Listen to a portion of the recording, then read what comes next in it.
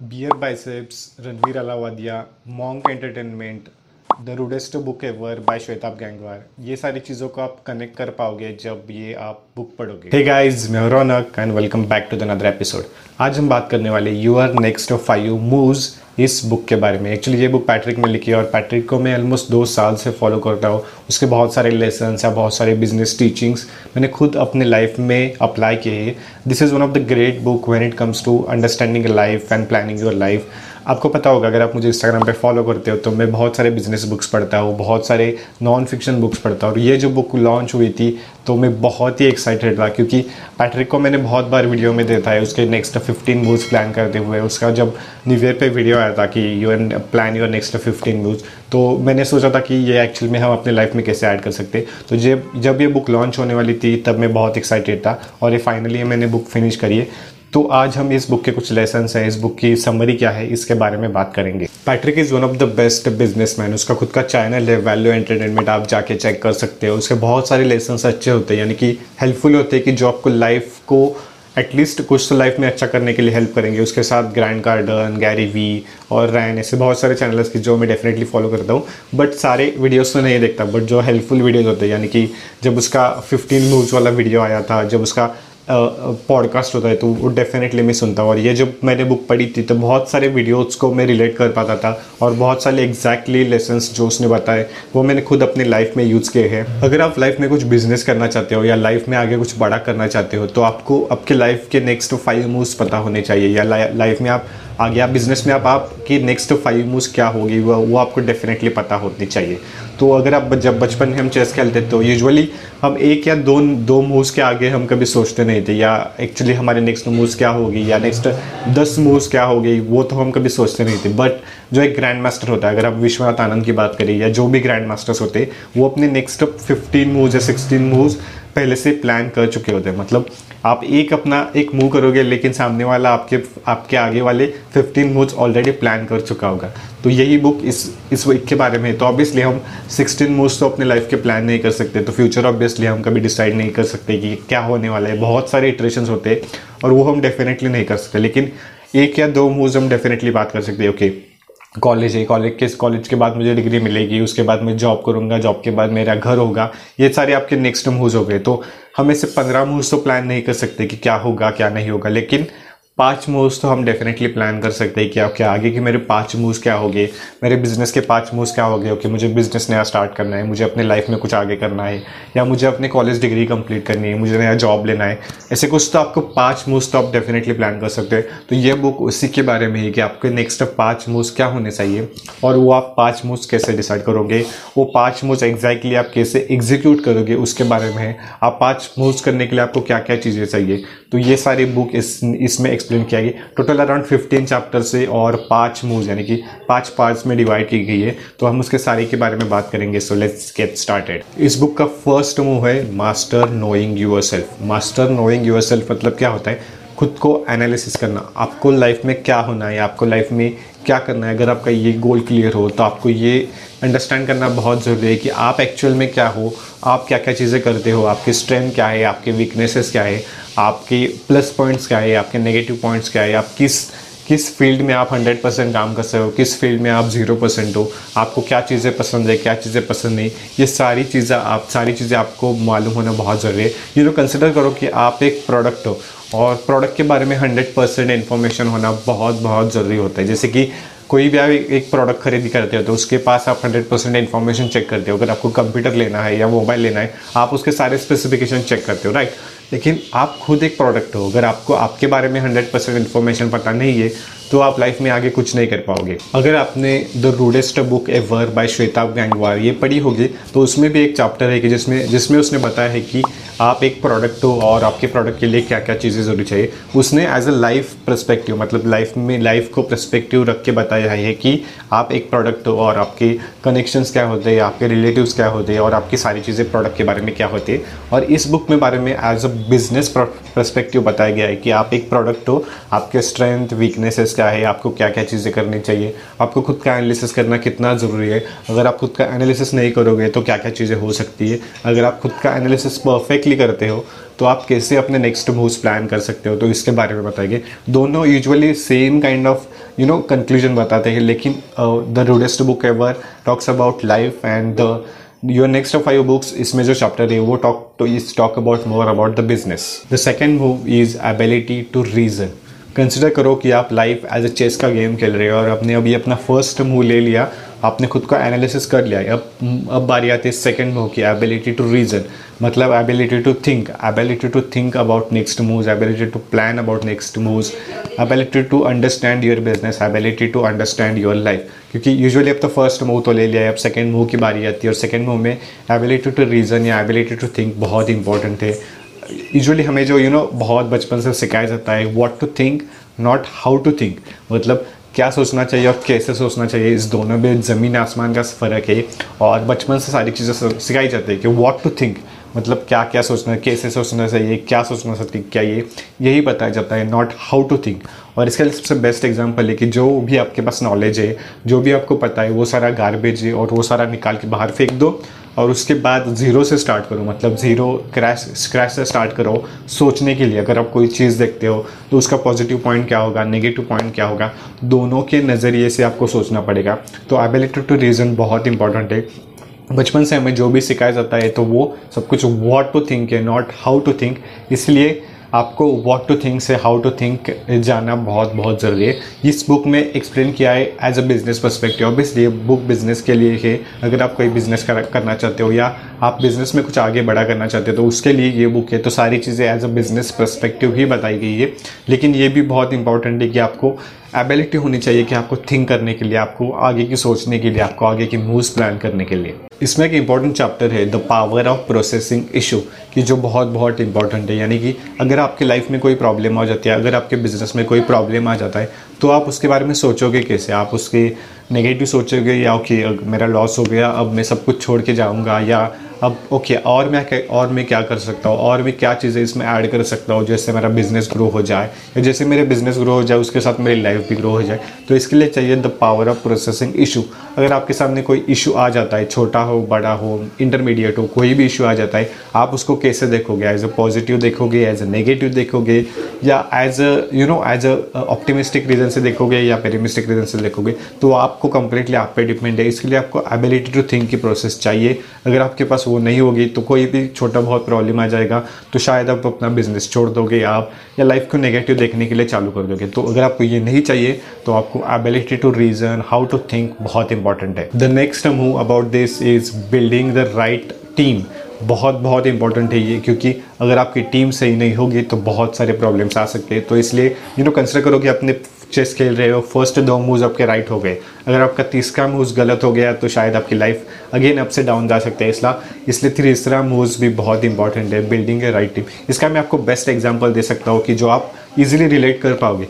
Beer biceps के बारे में तो सुना होगा, या रणवीर अलावादिया के बारे में सुना होगा। अगर आप उसे इंस्टाग्राम पे फॉलो करते हो, यूट्यूब पे फॉलो करते हो, तो आपको पता होगा कि रणवीर अलावादिया या बियर बाइसेप्स की जिसने 3-4 साल पहले शुरू किया था, तो वो उसने एज अ अकेला यानी कि एज अ सोलो वो काम कर रहा था। उसके बाद जब वो 2-3 साल उसने अकेले काम किया, उसके बाद उसने टीम के बारे में सोचा, टीम के बारे में, how to build a team, what is the importance of building a team. उसके साथ मैंने एक वेबिनार भी किया था और उसने वही बताया था कि building a right amount of team कितना इंपॉर्टेंट है।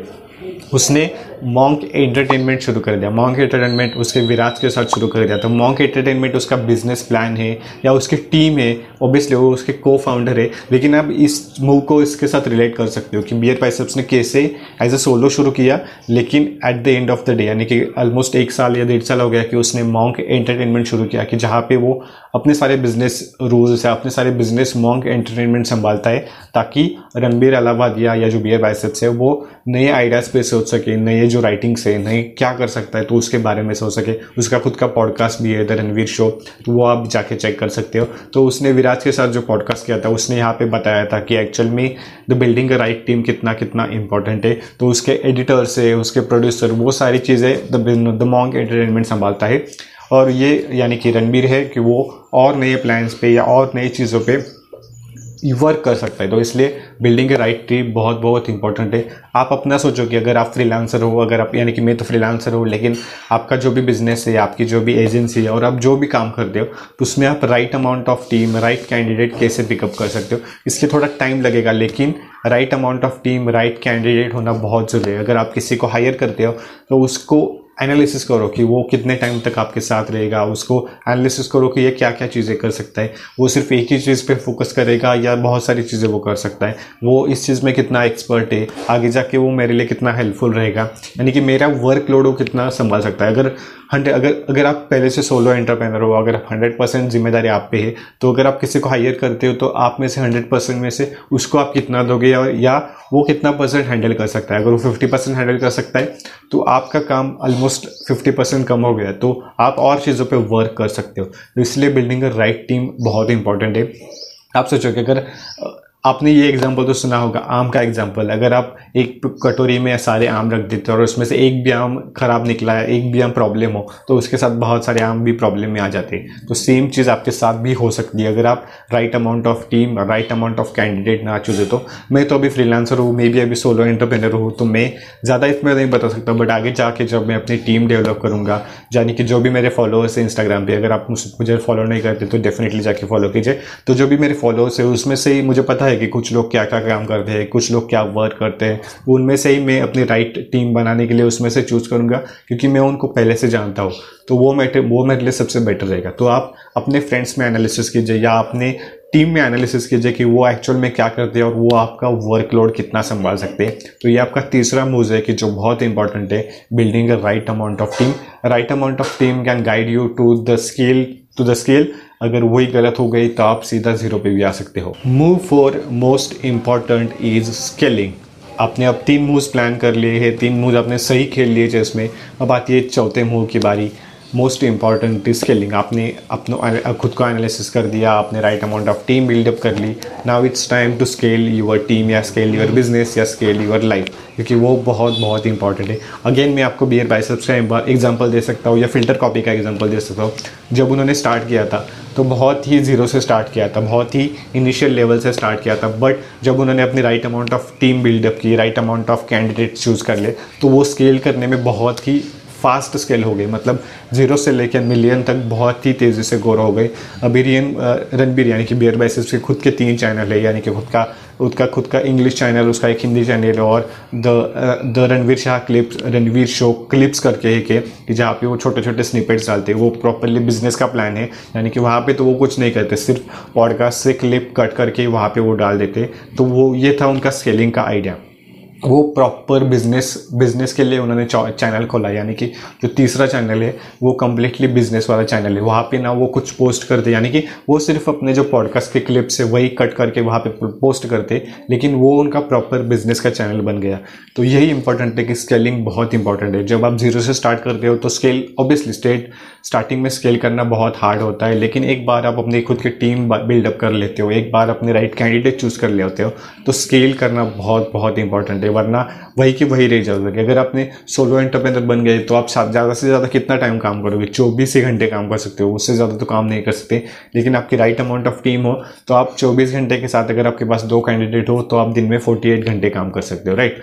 तो इसलिए इंपॉर्टेंट है building a right amount of team, और उसके बाद स्केल करना बहुत इंपॉर्टेंट है, क्योंकि अगर स्केल नहीं करोगे, आपका बिजनेस नहीं ग्रो होगा तो बहुत सारी चीज़ें प्रॉब्लम में आ सकती है। आप इसका एग्जांपल ले लो, अमेजोन का एग्जांपल ले लो, गूगल का एग्जांपल ले लो। बहुत सारे इमेजेस अपने इंस्टाग्राम पे देखे होंगे कि उन्होंने कहाँ से शुरू किया था और अब वो कहाँ पे है। तो स्केलिंग करना बहुत इंपॉर्टेंट है। ऑब्वियसली स्केलिंग स्टार्टिंग में नहीं होती। अगर आपको plateau of the atomic habits आपने पढ़ी हो तो उसमें एक ग्राफ है कि एक स्ट्रेट लाइन, यानी कि आपको लगता है कि आपकी ग्रोथ ऐसी होगी, लेकिन एक्चुअल में ग्रोथ ऐसी हो जाती है। यानी कि स्टार्टिंग में वैल्यू ऑफ डिसअपॉइंटमेंट होती है कि जहाँ पे आपको पता होता है कि ये सारी चीज़ें डिसअपॉइंट करने वाली है, स्केल करने के लिए प्रॉब्लम हो जाएगा, टीम में पैसे इन्वेस्ट होने वाले, बहुत सारी चीज़ों में पैसे इन्वेस्ट होने वाले। लेकिन एक पॉइंट आता है जहाँ से बाद आपका ग्रोथ एक्सपोनेंशियली होने जाती है। तो यहाँ पे कंपाउंड इफेक्ट और एक्सपोनेंशियल कर्व आपको मालूम होना बहुत ज़रूरी है। तो एक्चुअली में बुक्स में सिर्फ ये बताया, लेकिन मैं आपको वो डिटेल में एक्सप्लेन करके बता रहा हूँ ताकि आप बहुत अच्छे से अंडरस्टैंड कर सको। तो ग्रोथ होती है वो एक्सपोनेंशियल कर्व के जैसी होती है, तो आपको वो अंडरस्टैंड करना होगा। इवन यूट्यूब की ग्रोथ भी आपकी एक्सपोनेंशियल कर्व के जैसे हो जाएगा। अगर आप यूट्यूब चैनल स्टार्ट करना चाहते हो, स्टार्टिंग में आपको बहुत डिसअपॉइंटमेंट होती है कि यार एक सब्सक्राइबर के लिए आप बहुत मेहनत करते हो, लेकिन एक पॉइंट आ जाता है कि उसके बाद आपको सब्सक्राइबर देखने भी नहीं पड़ते, सीधा आपकी ग्रो होनी शुरू हो जाती।